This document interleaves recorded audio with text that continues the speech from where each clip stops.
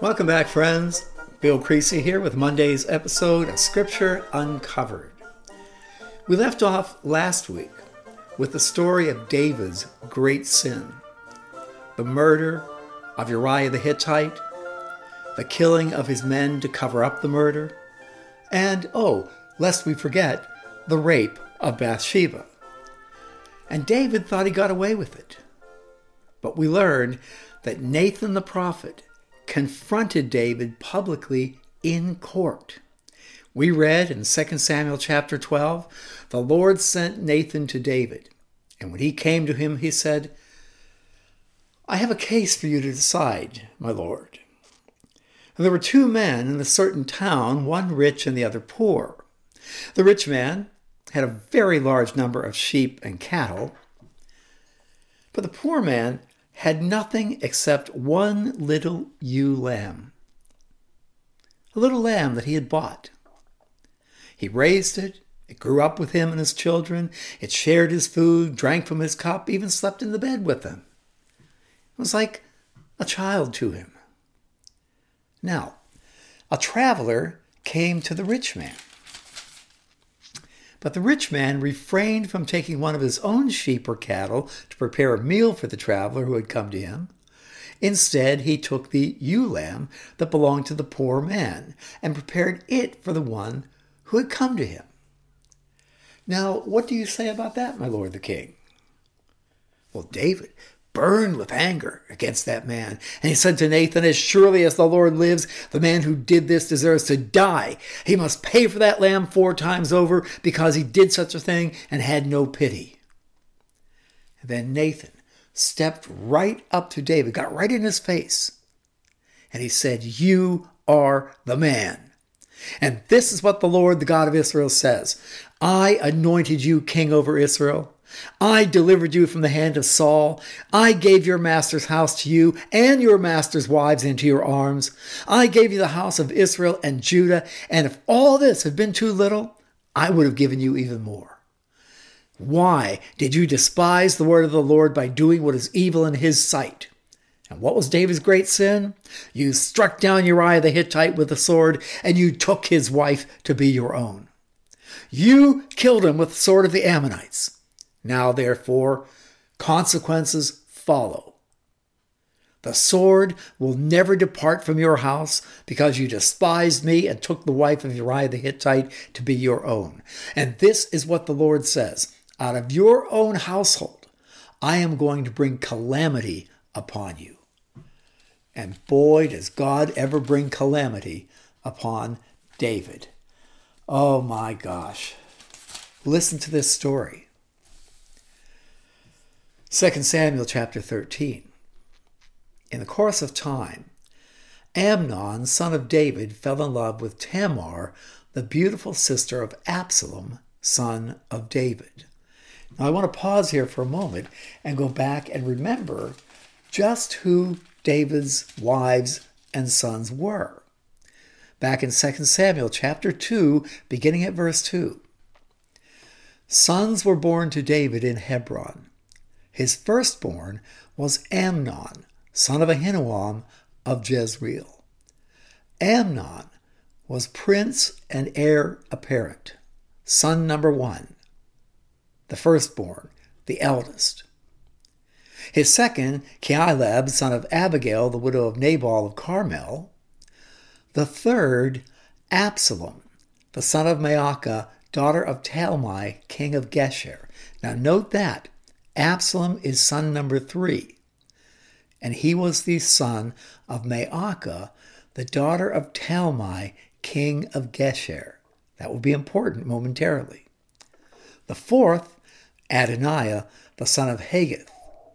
The fifth, Shephatiah, the son of Abital, and the sixth, Ithream, son of David's wife, Eglah. These were born to David in Hebron. 6 sons in Hebron. The first 4 will play important roles in our story as it unfolds. So back to 2 Samuel chapter 13. In the course of time, Amnon, son number 1, son of David, fell in love with Tamar, the beautiful sister of Absalom, son of David. Absalom, son number 4, and his sister, Tamar. Now Amnon became frustrated to the point of illness on account of his sister Tamar, for she was a virgin, and it seemed impossible for him to do anything to her. Now Amnon had a friend named Jonadab, son of Shimeah, David's brother. Jonadab was a very shrewd man. He asked Amnon, "Why do you, the son's king, look so haggard morning after morning? Won't you tell me?" Amnon said to him, "I'm in love with Tamar, my brother Absalom's sister." "Well, I'm in lust with Tamar, my brother Absalom's sister." That's what it was. And Jonadab said, "Go to bed and pretend to be ill. And when your father comes to see you, say to him, 'I would like my sister Tamar to come and give me something to eat. Let her prepare the food in my sight so I may watch her and then eat it from her hand. Oh, Dad, I'm so sick. Oh, could my sister come and make a little lunch for me and feed it to me?'"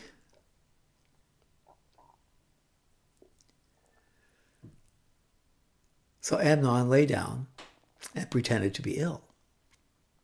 And when the king came to see him, Amnon said to him, "I would like my sister to come and make some special bread in my sight, that special bread that she makes, so I may eat it from her own hand." Well, David sent word to Tamar at the palace, "Go to the house of your brother Amnon and prepare some food for him." So Tamar went to the house of her brother Amnon, who was lying down, pretending to be sick, in bed. She took some dough, kneaded it, and made the bread in his sight, and baked it. Then she took the pan and served him the bread, but he refused to eat it. The bread that she makes is a heart-shaped bread. Now think of the irony of this. She very lovingly and tenderly makes him that bread that he always liked in the shape of a heart, and she gives her heart to Amnon. But he said, "Send everyone out of here." So everyone left. Amnon and Tamar are alone in the bedroom. And I'll bet the last person out locked the door. Amnon said to Tamar, Bring the food here into my bedroom so I may eat it from your hand." Tamar took the bread she had prepared, brought it to her brother Amnon in his bedroom. But when she took it to him to eat, he grabbed her by the wrist, pulled her into the bed. "Come to bed with me, my sister." No, that's a euphemism. "Have sex with me." Well, that tones it down quite a bit. You know where I'm going with this. She said, "Don't, my brother. Don't force me. Such a thing should not be done in Israel. Don't do this wicked thing. What about me? Where can I get rid of my disgrace? And what about you? You'd be like one of the wicked fools of Israel. Please, speak to the king. He won't keep me from being married to you." But he refused to listen.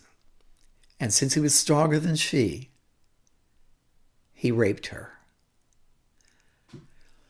Can't you just see this scene playing out with David and Bathsheba? Oh, the parallel is too wonderful to pass up. Amnon, son number 1, heir to the throne, is doing just what his father did. He raped her. And then, get the psychology of this. Then Amnon hated her with intense hatred. In fact, he hated her more than he had loved her. Amnon said, "Get out." "No," she said. "Sending me away would be a greater wrong than what you've already done to me." He refused to listen. He called his personal servant, who unbolted the door, came in, and Amnon said, "Get this thing out of here and bolt the door after her." So his servant put her out and bolted the door after her. She was wearing a richly ornamented robe, for this was the kind of garment the virgin daughters of the king wore.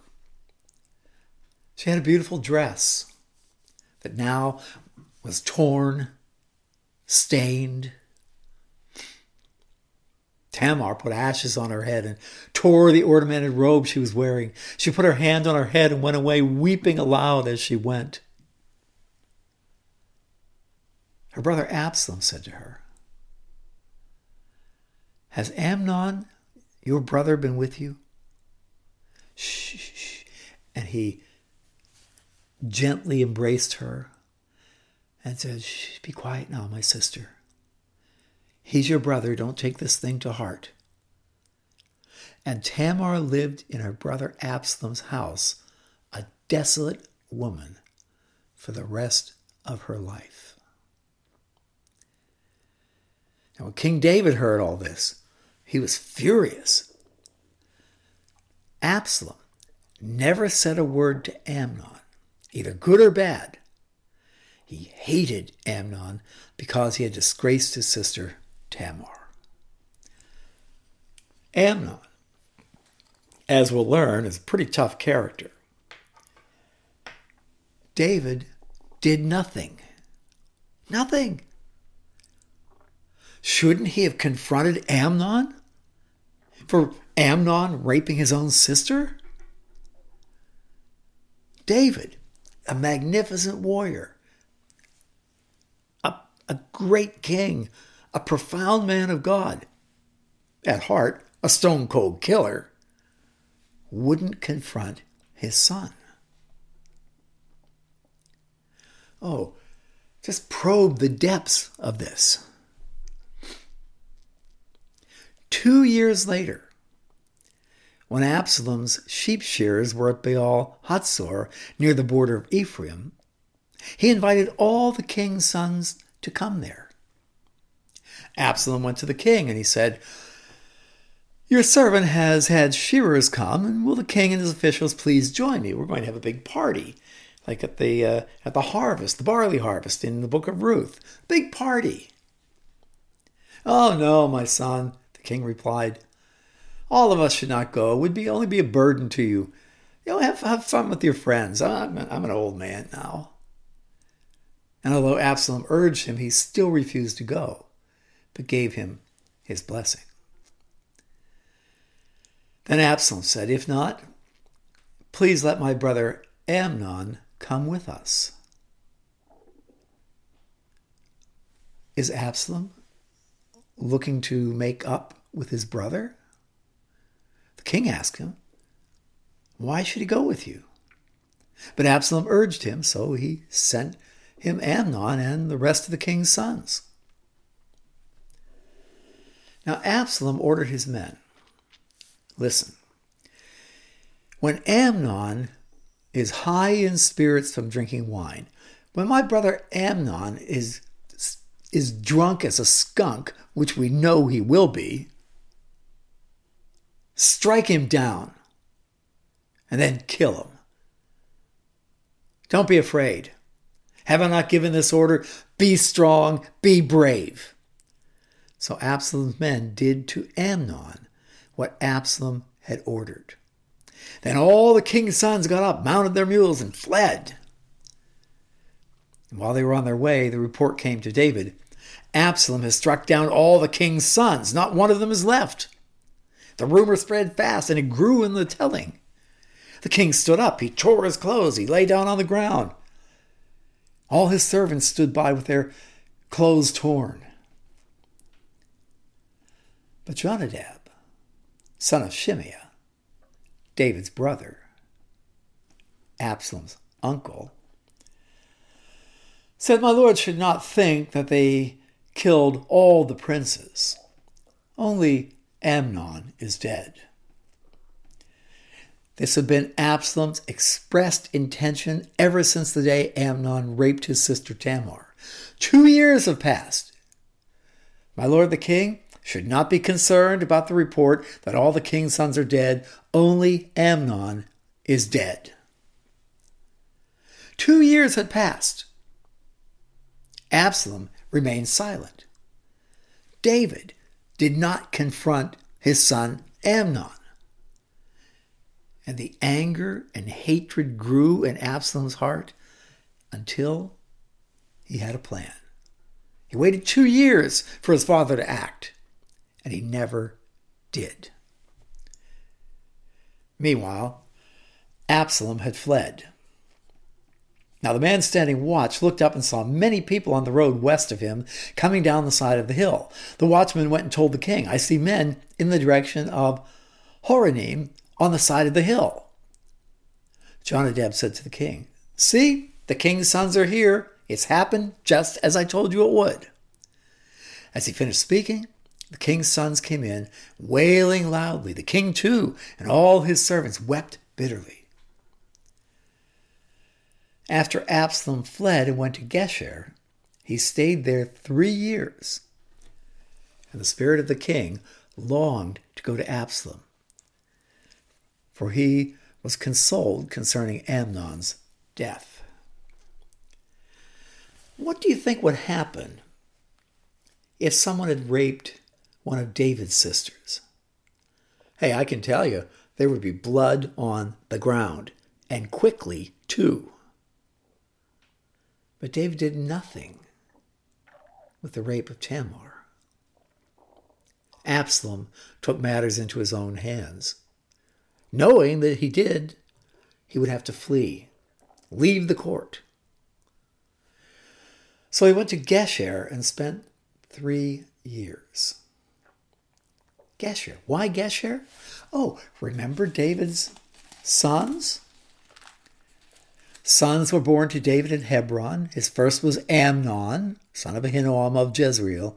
The second, Caleb, son of Abigail, the widow of Nabal of Carmel. The third, Absalom, the son of Maacah, daughter of Talmai, king of Geshur. So Absalom went to Geshur, north, up in Galilee.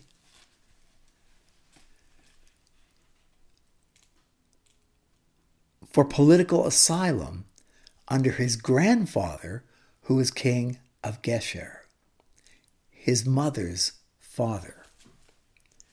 There he stays 3 years, protected. And the spirit of the king longed to go to Absalom, for he was consoled concerning Amnon's death. I think David was not happy that Amnon was gone, but David knew Amnon deserved to die. Absalom wielded the sword. And I don't think David felt too bad about that. He did feel bad about Absalom having fled. Well, that's my reading of the story. I have a very good friend in Israel, Miriam Feinberg Vamash, who just finished writing a novel about Tamar, in which it's Absalom who sets up the rape. Absalom, because Absalom wants to get rid of Amnon and eliminate the heir to the throne. And you wonder whatever happened to Tamar. She lives out the rest of her life with Absalom. When Miriam's book comes out, I'll let you know. It's at the publisher now. I've read it. I've read the manuscript. It's a great take on this story, and one very different from mine. I remember sitting at the Olive and Fish, one of our favorite restaurants in Jerusalem, with Miriam and her husband and my wife Anna, and we were talking about this. She had just completed writing the book, and we talked about it. She greatly dislikes Absalom, and saw Tamar as a victim of Absalom, not of Amnon. And we had quite the conversation over a lengthy dinner. That's the thing about the Bible. These stories are so rich, they are so multi-layered, that there are many possibilities in how we read the gaps. Well, my reading was one, and that's the one I've given you today. But do read Miriam's book when it comes out. When it does, I'll let you know on a podcast. And maybe we'll get Miriam online too to join me for that podcast. That would be great. Okay, we're right up on 20 minutes. Good solid podcast. Let's stop here, and I'll be back with you on Wednesday. What will happen with Absalom? Remember, God said, I am bringing calamity upon you. Bye-bye now.